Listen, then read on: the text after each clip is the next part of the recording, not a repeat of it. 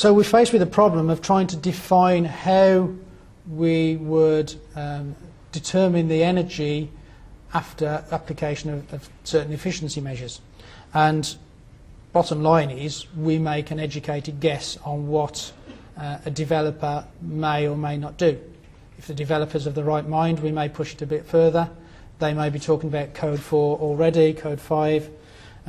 If the developer honestly just wants to get the buildings built and comply with planning applications, planning requirements, we may hold off from those and not apply energy efficiency figures.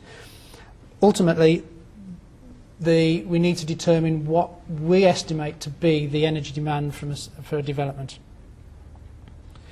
When we try to determine energy efficiency,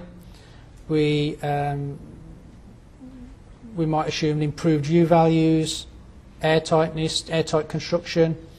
Potentially that could lead into whole house ventilation again. Heat recovery on the ventilation if it's required, and the orientation. And this is all information we're trying to determine and quantify ahead of any specific design parameters. The buildings are not designed yet. All the developer wants is to get planning permission. So we're estimating and trying to determine something from previous experience.